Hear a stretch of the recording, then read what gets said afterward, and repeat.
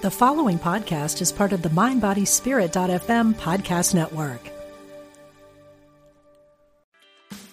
Meditation doesn't have to be a solo practice. Meditation is more fun with friends. Looking for a way to drop in and hang out at the same time? Join us online at Omega Institute for a meditation party with self-proclaimed meditation nerds Dan Harris, host of the 10% Happier podcast, Sebene Selassie, and Jeff Warren. This 3-day retreat will stream live from Omega's Hudson Valley campus May 17th to 19th. Don't miss the party. Reserve your spot at eomega.org/party today.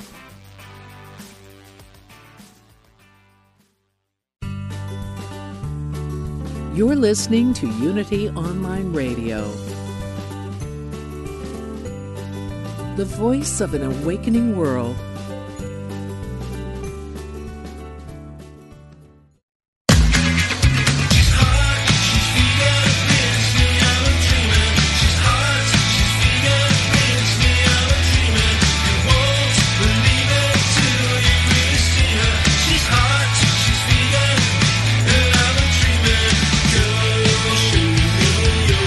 Learn how to eat better, get healthy, and help animals. Welcome to Main Street Vegan with your host, Victoria Moran. This is Pigeon Appreciation Day. I learned that from the good people of Palomacy, Pigeon, and Dove Adoptions. They're a network of rehabbers all over the United States. You can find them at pigeonrescue.org. But this is especially meaningful to me right now for a couple of reasons. First, for the next 9 months, while my astoundingly fit, lifelong vegan daughter is on tour as an aerial performer, I'm looking after Thunder. Thunder is the domestic racing pigeon that my daughter adopted because he's blind in one eye and can't communicate with his wings. So he has to be a companion pigeon. It's a little challenging because I have a dog who eats vegan these days but doesn't think like a vegan. We don't have pigeon-dog diplomacy quite established. But on Pigeon Appreciation Day, I appreciate them both. And I appreciate serendipity, too, because in addition to my two pigeon coincidence here, the beautiful, beautiful book that my first guest has written includes a suggestion to feed the birds. And she says that when you do that, you are making the day much better for a person with feathers. Welcome to the Main Street Vegan Program. I'm your host, Victoria Moran. My guest after the break is Nimai Delgado, the vegan bodybuilder who is currently on the cover of Muscle and Fitness magazine. And I have to tell you, when I bought a copy of Muscle and Fitness magazine with this incredibly ripped young man on the cover, the woman behind the counter looked at me, and, I'm older, and I don't look like a bodybuilder, and I could just tell she was thinking, have this job long enough, you'll see everything. Anyway, he's coming later, and right now I am so, so grateful to be bringing back for the second time Sharon Gannon. She is the creator of the Jivamukti Yoga Method, a path to enlightenment through compassion for all beings. She's the author of wonderful books, including Yoga and Vegetarianism, and arguably the world's most beautiful cookbook, Simple Recipes for Joy, as well as hot off the presses, The Magic 10 and Beyond, suggestions from Sharon's own practice and from ancient Egyptian teachings to create a more fulfilling life and a more peaceful world. Welcome, Sharon Gannon. Thank you, Victoria. I'm thrilled to be talking with you on your show again. Oh, well, I'm thrilled to see your book already because, I read it as a manuscript, and then to see it actually happen, it's kind of like knowing a woman when she's pregnant and then meeting the baby. I guess you could say that. You wrote a beautiful endorsement, and I thank you for your ongoing support. It means a lot. Well, that goes both ways. So let's jump in. For somebody who has been living under a rock and doesn't know about you and Jivamukti, fill us in on that first. Well, you summed it up in a beautiful one-liner. the Jivamukti Yoga method is a path to enlightenment through compassion for all beings.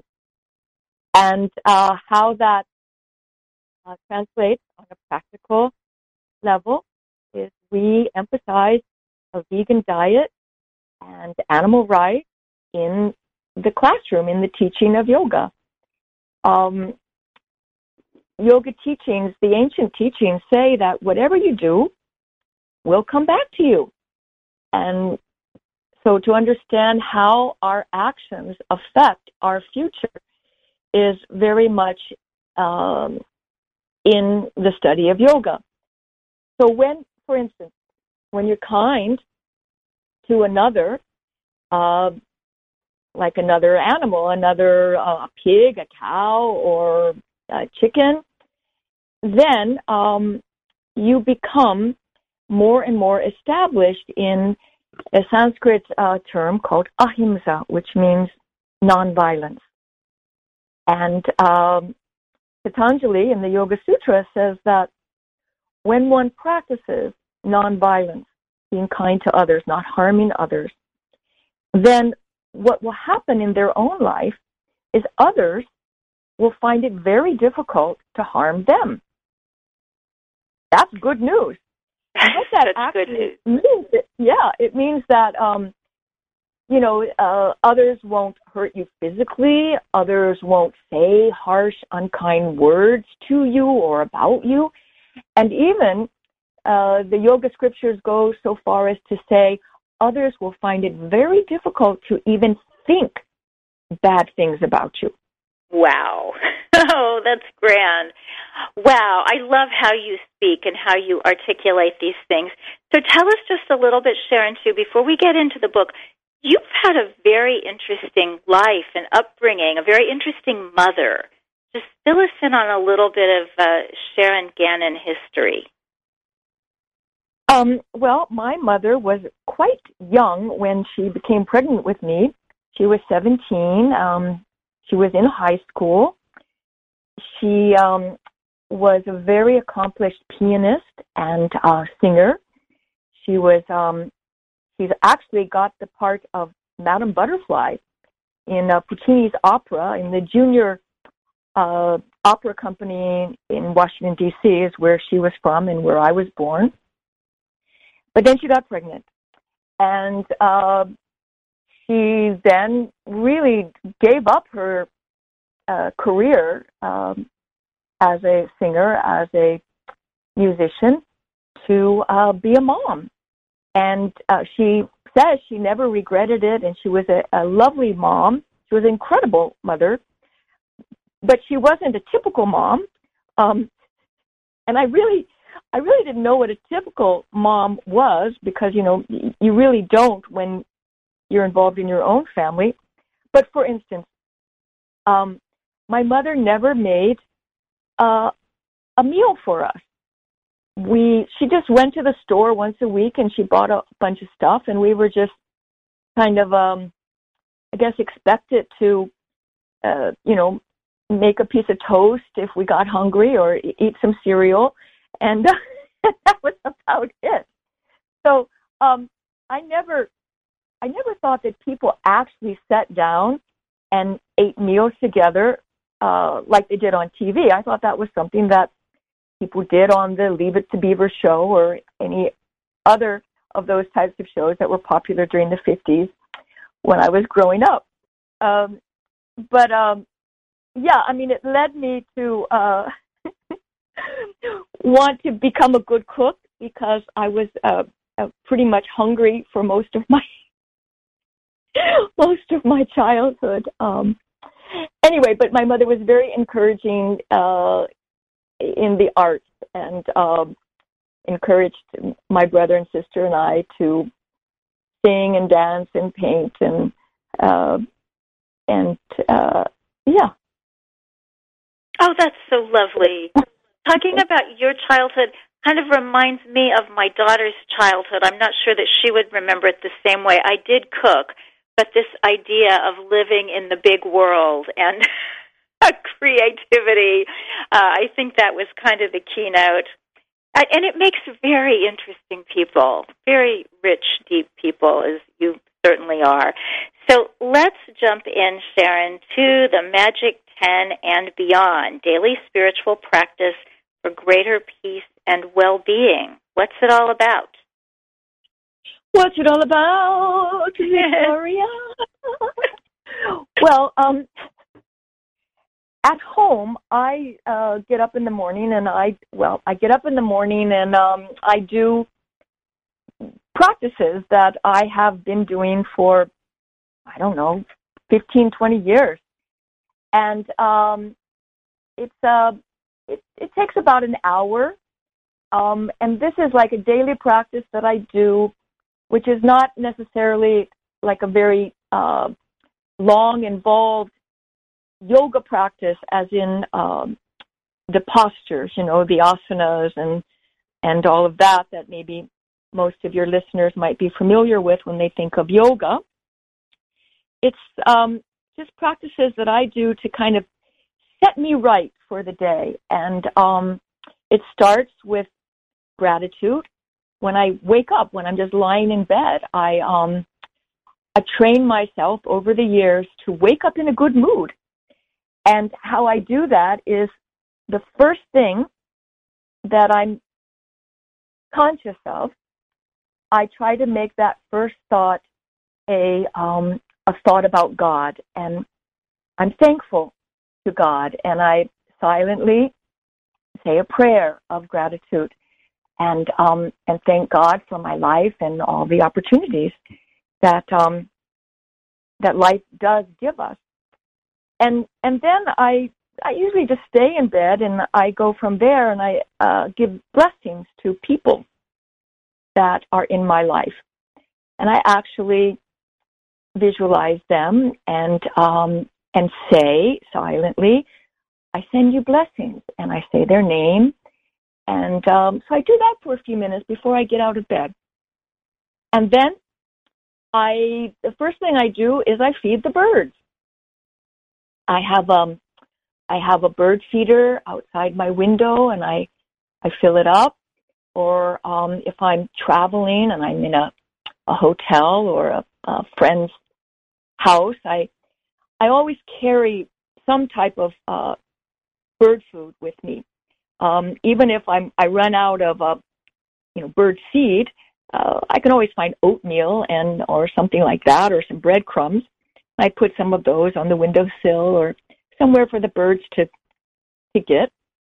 And I've always fed birds since I was a little girl. I feel that birds when they get that food, they are always so thankful.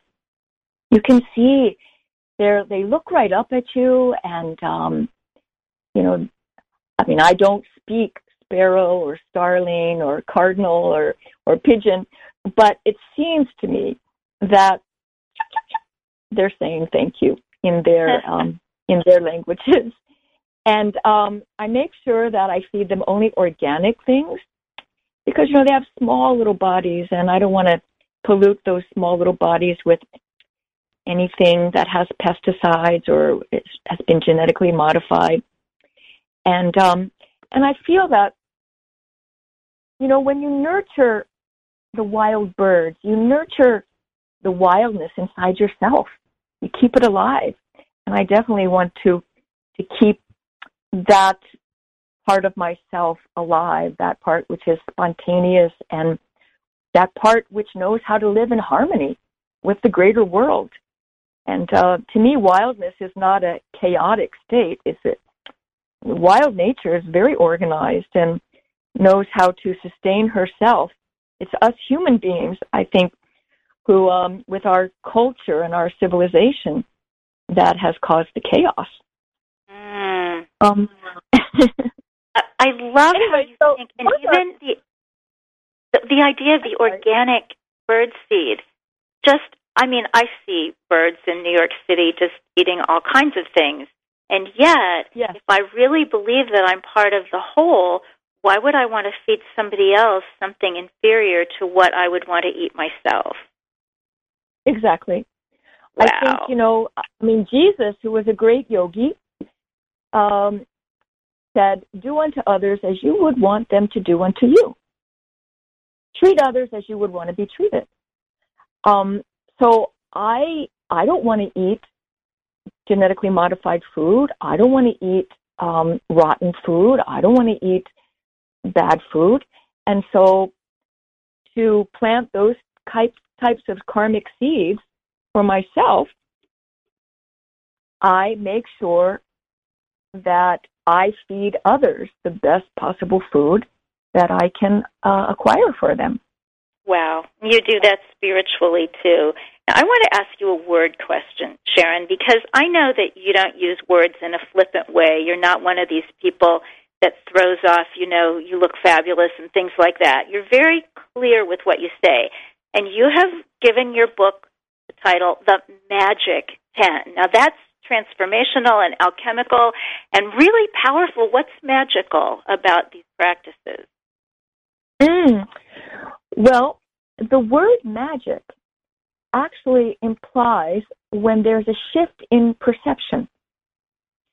When you see yourself, you see others, you see the world in a different way, that's magic. That's when magic happens. So, yeah. So these practices that I do that are outlined in the book, and there's 10 of them, I just went through like 3 of them, they're practices that can shift your perception, can actually bring magic into your life by shifting the way that you see yourself and the way you see others. And why not? Why shouldn't we do what we can to see ourselves in a magical way?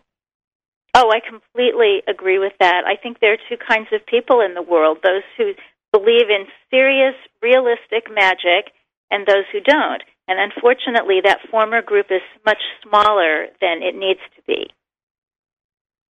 Yeah. Well, I think our culture has done a pretty good job at conditioning and convincing many of us that our actions don't matter much to the whole, and that they don't even really matter too much in our own lives. I mean, take, for instance, the connection between disease and diet. Most doctors will tell people, "Oh, eat whatever you want," and but actually, things are changing, and some doctors are understanding the link with eating meat and dairy products and diabetes and cancer and heart disease and obesity and many of the health problems that are plaguing human beings today. I want to ask you something on that, not to diverge from the book, but I was speaking with a wonderfully young animal rights activist the other day, and he said, young people don't care about health. And I thought, oh, that's so sad, because if you care when you're young, you don't have to care so much when you're old, because you've got the habits established. So you've started Jivamukti Yoga, this incredible worldwide movement. Do you find that your devotees develop an interest in health as well as ahimsa? Well, yes, but I think it's like the ahimsa comes first, and then the personal health benefits are like a byproduct of being, kind to others. Yes. So, because we are conditioned by a culture which has told us that our actions don't mean much, I think that too often people are very flippant with their actions. And, but if you can actually show people how their actions are actually impacting in the greater world and how they would impact in their future life, I think then you have like a handle. You have one foot into the door of a magical shift in perception for that person. What we do does matter. Yeah, it does indeed. In fact, when we shift this perception, so what exactly are we shifting? I mean, if we're looking at ourselves and the world and it all looks more sparkly and more positive, Is that realistic? Is that good? Well, I think this world is not the only world. There are many dimensions, and we can slip into any of those dimensions. And this world is a precious world, and our ability to travel to other realms really is dependent on how we behave ourselves in this one. That can be a tough concept for a lot of people, because I think they're saying, wow, whoa, it's hard enough to deal with one world. How otherworldly do I have to get to practice the magic 10 to be a yogi? Well, you don't. You don't. You know, it's like that's the beauty of life. You know, you can go as deep as you want. You can, you know, how far down do you want to go into the rabbit hole? As far as you want to go. You're the one that is making the decisions ultimately. I love it. No one else. So yeah. There is a certain ancient Egyptian quality to this book, and I think that's surprising for some of us who know you and your other work and know you as a yogini, and we know that this comes from India, and yet there's this Egyptian input. Tell us about that. Okay. Well, once again, I think my mom it turned me on to Egypt and Cleopatra and the pharaoh Akhenaten, and she was interested in Egyptian history, and so I always had a somewhat of an interest in ancient Egypt. And I always had it when I started to practice yoga. I had an intuitive feeling that I had practiced in Egypt in another life, in a past life or something, and that these practices that we know today to be yoga practices might have been also practiced in the ancient Egyptian mystery schools. And so actually I have a friend, a very dear friend, who's an Egyptologist, and many years ago I asked him about my theory, and he said, I don't think so. And I've never really spoken to any of my colleagues about this, but if there's anyone that might know, I know that person that might have the answer to that question. And I'll ask him. Well, that person that he went to ask was none other than Zahi Hawass. And Zahi Hawass, I don't know if you know that name, but he's an Egyptologist, and actually, I think in 2006, Time Magazine said he was one of the Time's 100 most influential people. He was the Minister of Antiquities for Egypt for many years, and it was because of Dr. Zahi Hawass that King Tut, the treasures of King Tutankhamun's tomb went on tour all over the world, and that brought in millions of dollars to Egypt. And anyway, so my friend, the Egyptologist, whose name is Tommy, asked his friend, Dr. Hawass, about my theory that yoga could have been practiced in the ancient Egyptian mystery schools. And Dr. Hawass said, no way. No. He said, yoga's so popular, everyone wants to hook up with yoga and golf, yoga and horseback riding, goat yoga, whatever, No. Egypt had its own culture, and India had its own culture, and we're separate cultures. So my friend Tommy got back to me and said, I'm sorry to disappoint you, but he says no. That didn't bother me. I'm like, okay. I still, in my own heart, I knew that there was a connection. So then,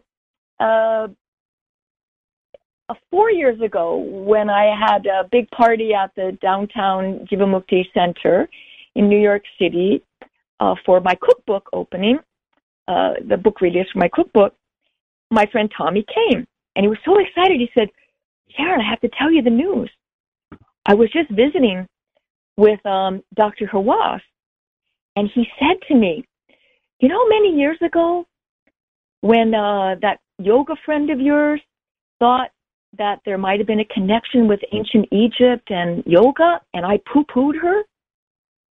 Well, recently we found something, and I think she's on to something, but we could never prove it, he says. But still, I'd like to talk to her.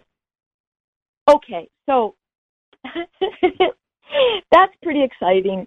But I haven't yet talked to Dr. Hawass about my theory, but I believe that yoga as we know it, you know, the techniques, the pranayama, the meditation, the visualization, even the asanas, I think there's a good chance that they could have been practiced in by the spiritual adept people in ancient Egypt.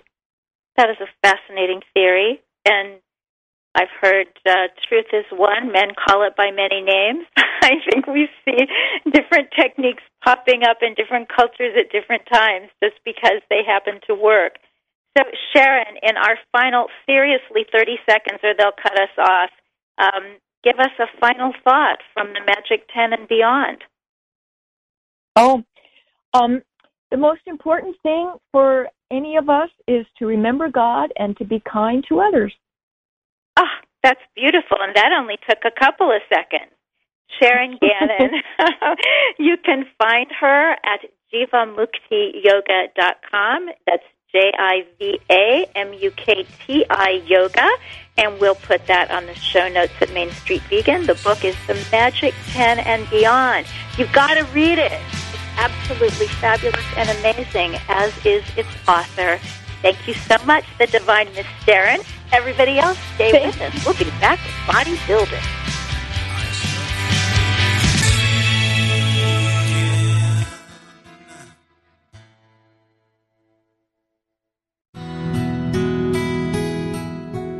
Discover the power within. Unity Online Radio. The voice of an awakening world.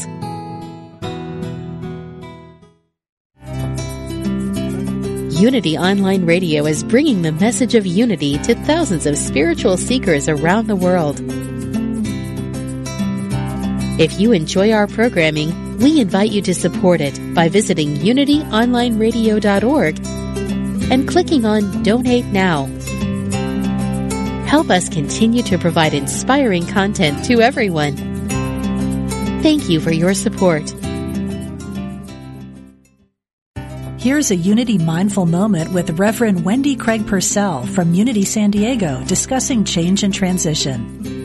And as we begin to really identify the endings in our lives, to deal with them completely and wholly, to heal from them as we must, as we are willing to be in a time of not knowing, a time of uncertainty, but a time of trusting that there is a blueprint, there is a plan, there is a destiny. As we move successfully through these experiences, we will find that we are evolving and emerging into something new and different. And everyone and everything that has been happening in your life, both the things that are easy and good and pleasant, and those things that are challenging and painful and difficult, are drivers for your own evolution. To find a Unity Church near you, visit unity.org. Take time out for you and join other like-minded souls looking to build their connection to spirit with the Unity at Sea Cruise in 2019. Experience a spiritual retreat at sea as you participate in a special program designed to help you on your individual journey of self-discovery. Deepen and explore your spiritual growth with Unity ministers and presenters as you enjoy exotic Caribbean ports of call. For all the details, go to unity.org/Unity at Sea now to make a deposit by January 30th and save $100. What if you could start each day with a positive outlook, remembering you are a divine expression of God? Daily Word is a booklet of daily devotionals offering positivity that's downright contagious. With a print subscription or by email, you can pause to reflect on how to practice spirituality in your human experience. Reading Daily Word takes about a minute a day, so you can feel uplifted every morning. Visit dailyword.com to subscribe. Join Deborah Moffat for fascinating interviews and lively conversation on Divinely Inspired Living every Tuesday at 9 a.m. Central. Deborah explores ideas that encourage self-inquiry and spiritual exploration. Each week, Deborah talks with best-selling authors and top experts who share their wisdom on a wide variety of subjects like creativity, intuition, spirituality, business, and health. Listen live or get the show later as an on-demand podcast. Tune in every Tuesday here on Unity Online Radio, the voice of an awakening world. Call now with your question or comment. 816-251-3555. That's 816-251-3555.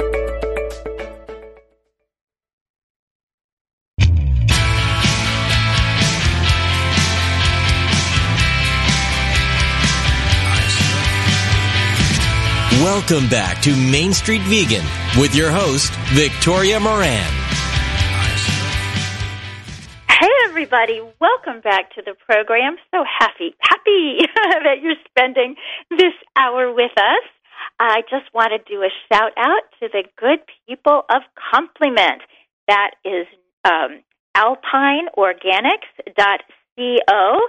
And you know that vegans need to be getting their B12 and also D3 and your fully formed omega-3 fatty acids. And you can get those in just a nice, good-tasting spray from Complement, made by vegans for vegans. If you check out alpineorganics.co and read up on Complement, if you decide you want some for your very own, just put Main Street Vegan in all caps there in the discount code box, and you'll get yourself 10% off.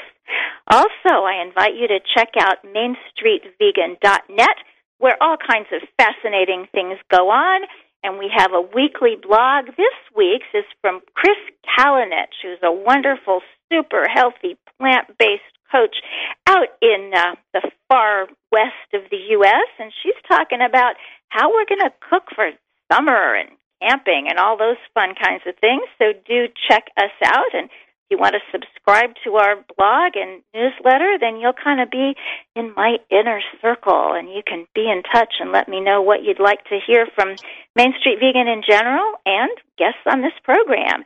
And I know who you want to hear from right now, and that is probably the hottest young new bodybuilder on the scene of that sport, and he is Nimai Delgado. He started lifting weights at age 16, but he didn't get serious about bodybuilding until just about 3 years ago, when he decided to do his first natural bodybuilding contest.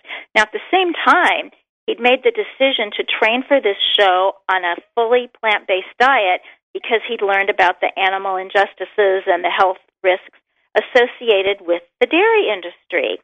8 weeks later, he swept the entire show and won first place in all divisions. Now, get this. Nimai has been vegetarian his entire life. So when people say, yeah, those vegans with muscles, they built the muscles on meat. No, not necessarily. And Nimai is featured in the wonderful documentary, The Game Changers. And as I said earlier, he is on the cover right now of Muscle and Fitness magazine. Welcome, Nimai Delgado. Hey, guys. How's it going? It's pretty fabulous. Thanks so much for being on the show today. I think the vegan world is just buzzing about your magazine cover. So for those of us who are not experts in the sport of bodybuilding, tell us about it and tell us why this thing that people are looking at you as, this Mr. Olympia potential, what's so big about that? What does that mean? Oh, man, where do I start? Bodybuilding in general is such a unique sport for many different reasons. Obviously, it takes quite a bit of effort and sacrifice to be a bodybuilder. It's almost a selfish sport. So that I think that's what makes it so unique in the sense that there's a vegan bodybuilder out here that is making noise.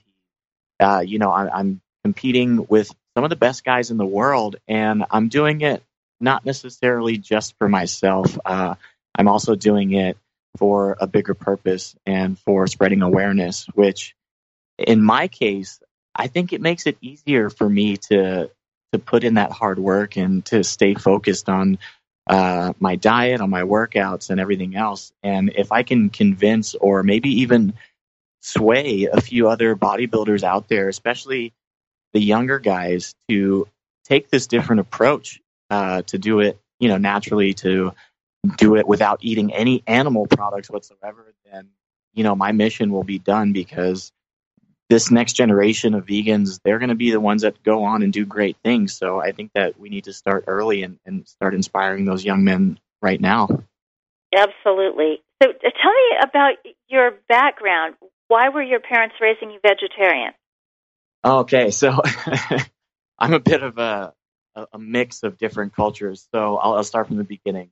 So both of my parents are from Argentina. They were both born and raised in Buenos Aires, Argentina. And they were both raised Catholic. And in their early 20s, they ended up converting from Catholicism to Hinduism. And one of the, concepts of Hinduism or philosophies is a philosophy called ahimsa. And basically what ahimsa means is to live a life of nonviolence. And that includes the food that we eat. That's why a majority of Hindus and Buddhists are vegetarian, and that's how I was raised. So I was raised in an environment where we didn't eat any animal meat. We did have dairy products, but I ended up giving that all up a little over 3.5 years ago when I decided to go full vegan. So exciting. And by the way, you're also a mechanical engineer. Yeah. I think I know more about bodybuilding than I know about mechanical engineering. Can you just define that, other than that it takes somebody really smart? Oh, yeah. Man, it's kind of hard to put one definition on mechanical engineering.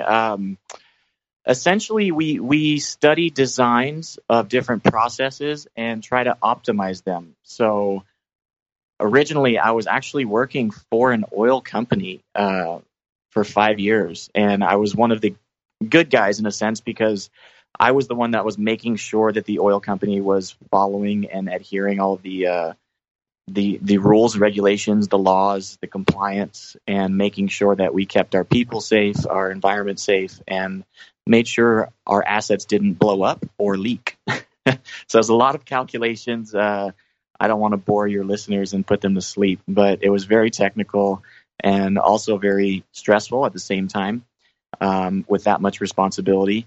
But ultimately, I think I found a different passion, which was, in my mind, also engineering, because our body is a machine, and there are several different processes that you can optimize. You can make more efficient, starting with your diet, then how you train your machine, the fuel you put in it. And so I think there's a lot of similarities between engineering and bodybuilding.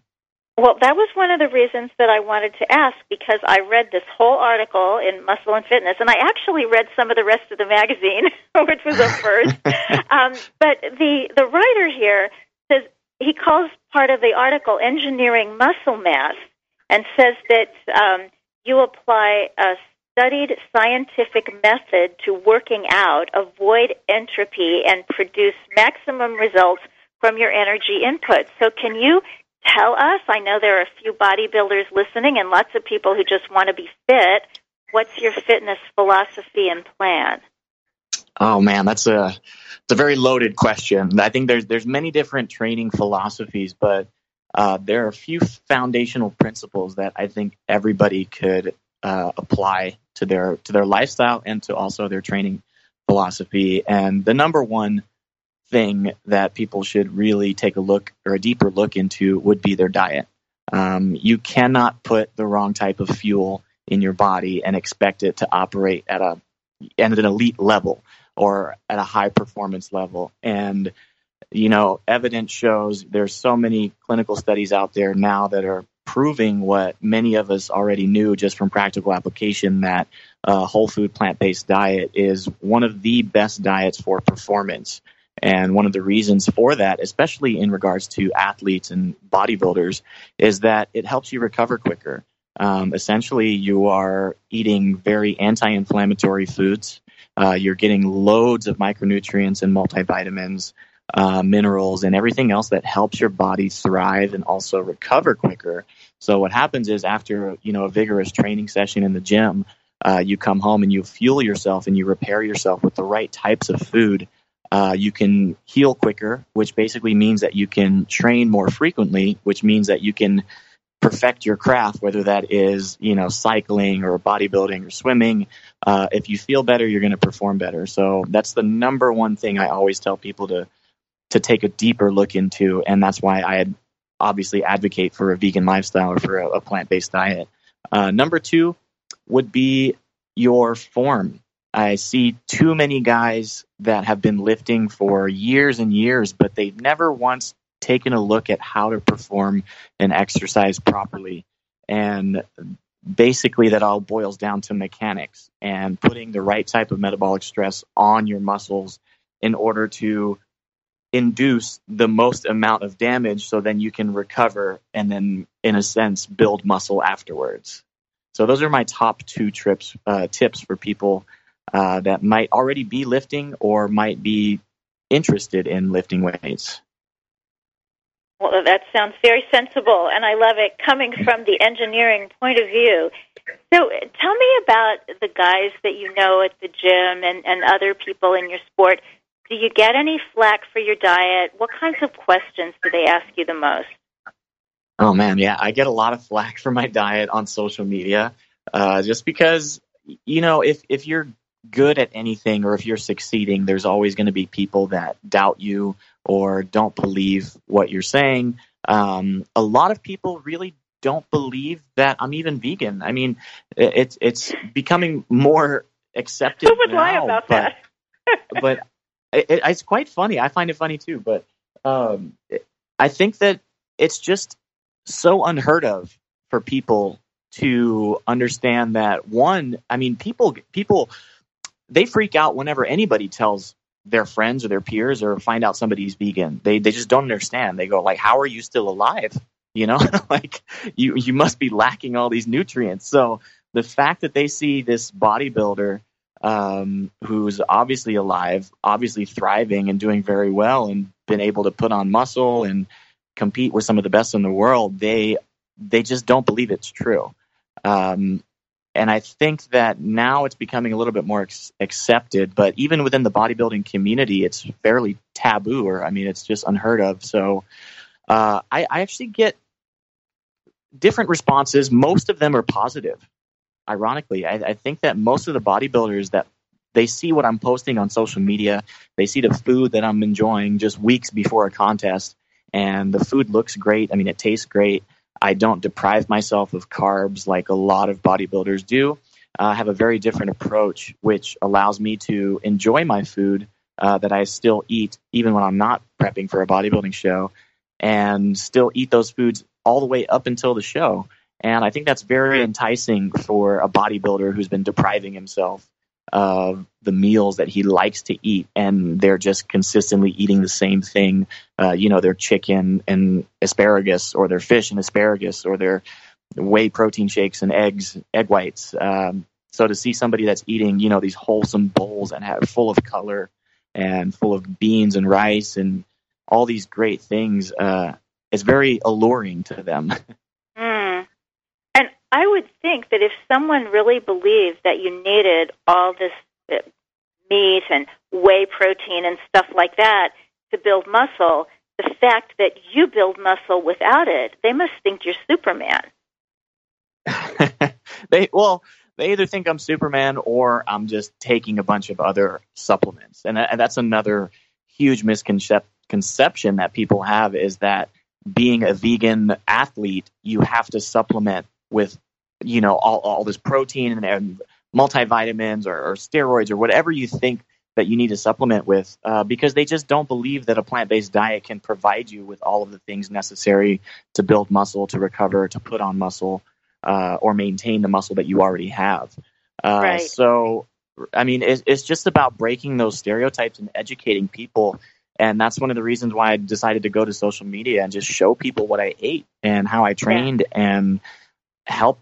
I mean, just show the world that, there's another approach. There's a traditional approach where people have been doing it for years, but a select few have been doing it this other way, and it also works, but not only to help you look better, but to also promote longevity and promote health from the inside out, which I think is a lot more important than, what you look like on the outside. Indeed. So tell us about what you eat. I understand that you have a much more demanding life and career than most of us, but I think we're all fascinated. What do you eat to become you? Let's see. I eat a lot. So I think the biggest thing that people need to realize, if you're a bodybuilder or even a vegan in general, you can eat more volume. And that's the biggest mistake that people make whenever they try to go vegan, or they give up meat and they don't replace it with additional food. And naturally, plant-based foods are less calorically dense. So you have to eat more. So I eat quite a bit of volume with all my meals, as you could probably see online on my social media. But normally the first thing I eat would be a smoothie, because I wake up very early and train first thing in the morning, and I don't like to train on a full stomach.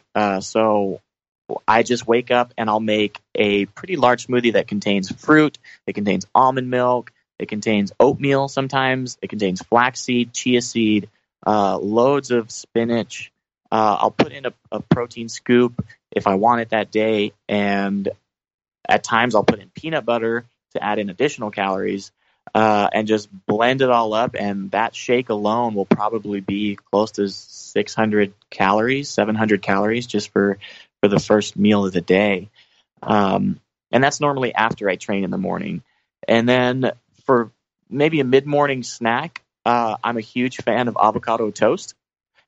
So I will just get a few slices of like Ezekiel bread and slap on some fresh avocado.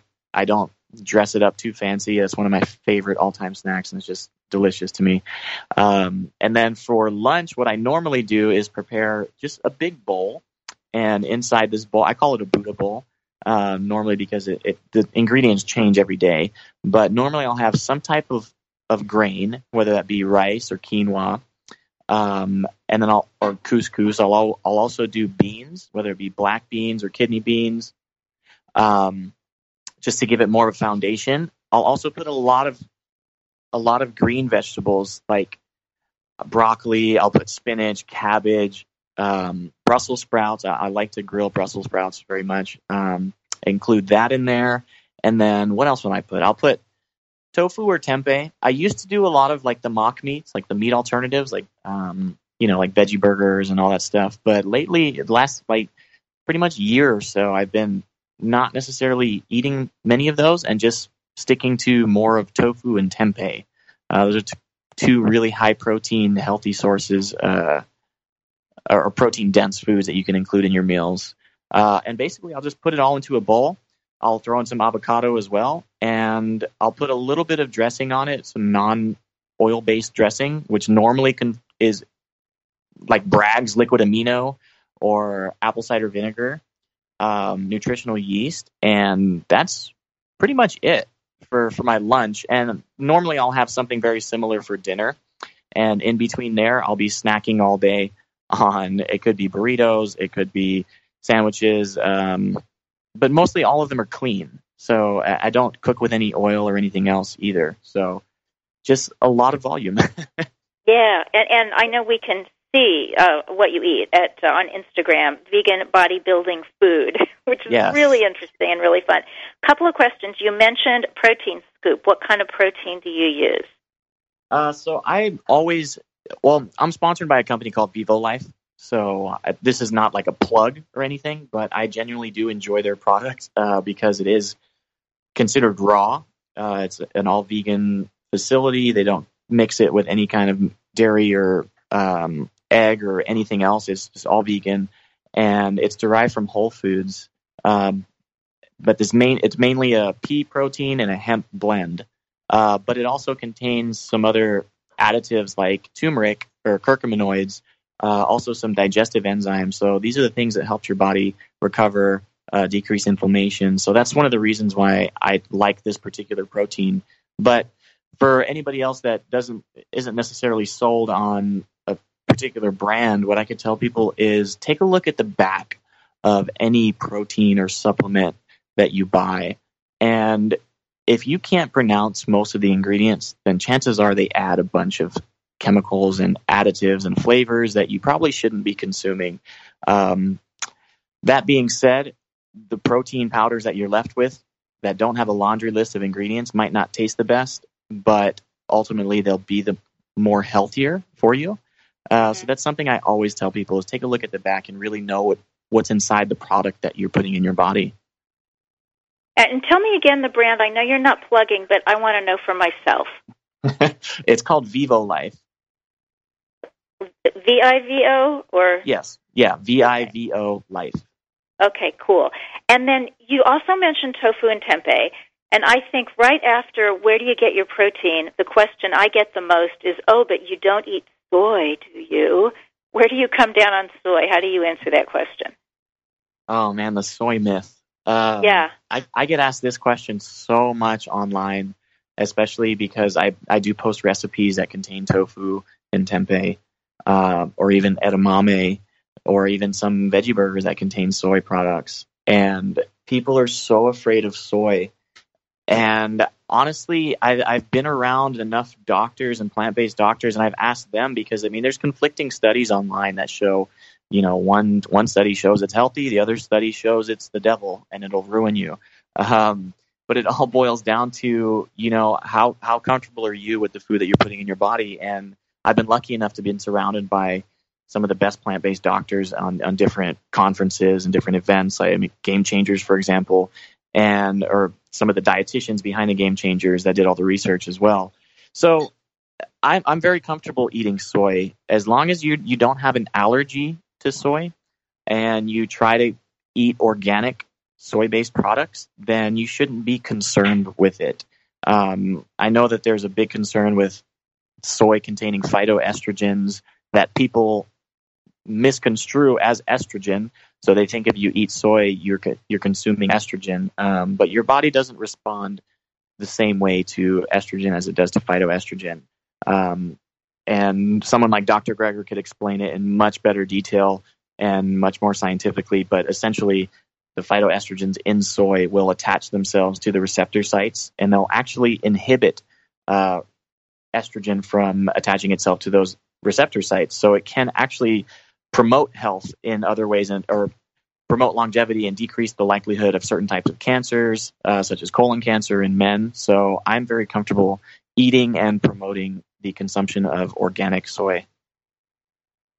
Very good. That is very well put. I would say you are a bodybuilder engineer who can answer that as well as any of the doctors. So that's my opinion. So not even close. This Olympia thing coming up that you are hoping to qualify for, in my limited understanding, I think it's like the Super Bowl or the World Cup. So what do you have to do for that, and when is it happening? And if you get there, it'll be some sort of vegan holy day, I sense. It will be. So the Olympia competition is something that's been around for, 40, 50 years. I don't know the exact first day it started, but essentially it's the same contest that Arnold Schwarzenegger competed in when he was younger.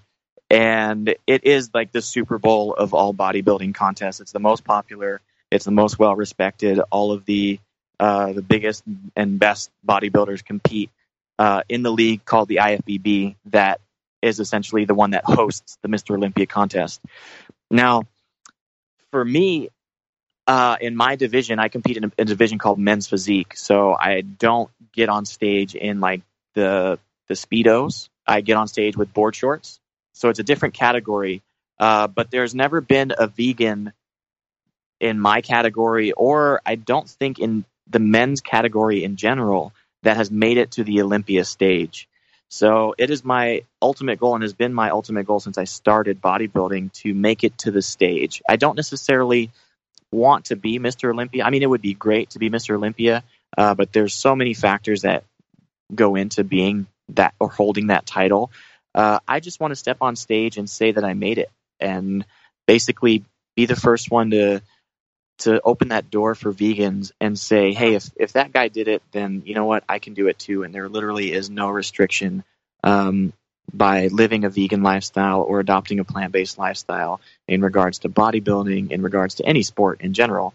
But bodybuilding is a unique sport because it is so heavily focused on not always performance, but how you look and the amount of mass you can put on your body. So that's why it's so important for me to help dispel that myth. And in the same regard, bodybuilders tend to be the biggest overconsumers of animal proteins. They eat 2 to 3 times more than your average person, and a majority of what they're eating is animal proteins. So if I can help convince one guy to give up a traditional bodybuilding diet that consists of chicken, turkey, eggs, fish, whatever have you, then it's like converting a family of 3. So that's I really great way to look at it. And when is this happening? Are we talking 2018 you're going out for? Yeah. So the Mr. Olympia happens in September. So okay. I have to continue to compete this year and rack up points. Essentially, it's a point system this year. So the more points you accumulate, the better chance you have of being invited to the Olympia. So they invite the top 30 guys. Okay. Well, then we need to stop talking so you can get to the gym. Everybody find Nimai on his website, veganfitness.com. And also, we said the Instagram, what is that, vegan bodybuilding food? Is that what we called it? Yes, I have my recipes and loads of different meal ideas on vegan bodybuilding food. And then my personal Instagram is just my first and last name, Nimai_Delgado. Wonderful. And we will put all that on the show notes at mainstreetvegan.net as well. Next week, the jazzy vegetarian Laura Theodore and a vegan beekeeper. Oxymoron? Well, we won't know until next week. Thanks to Unity Online Radio for hosting our program. Thanks to you for listening. God bless you. Eat your veggies.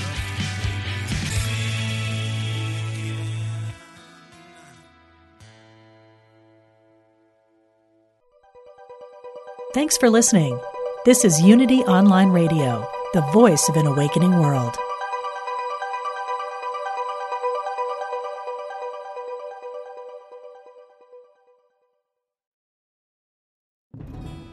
Hello, I'm Dr. Stephen Farber, and I am an author, teacher, psychotherapist, and shamanic practitioner.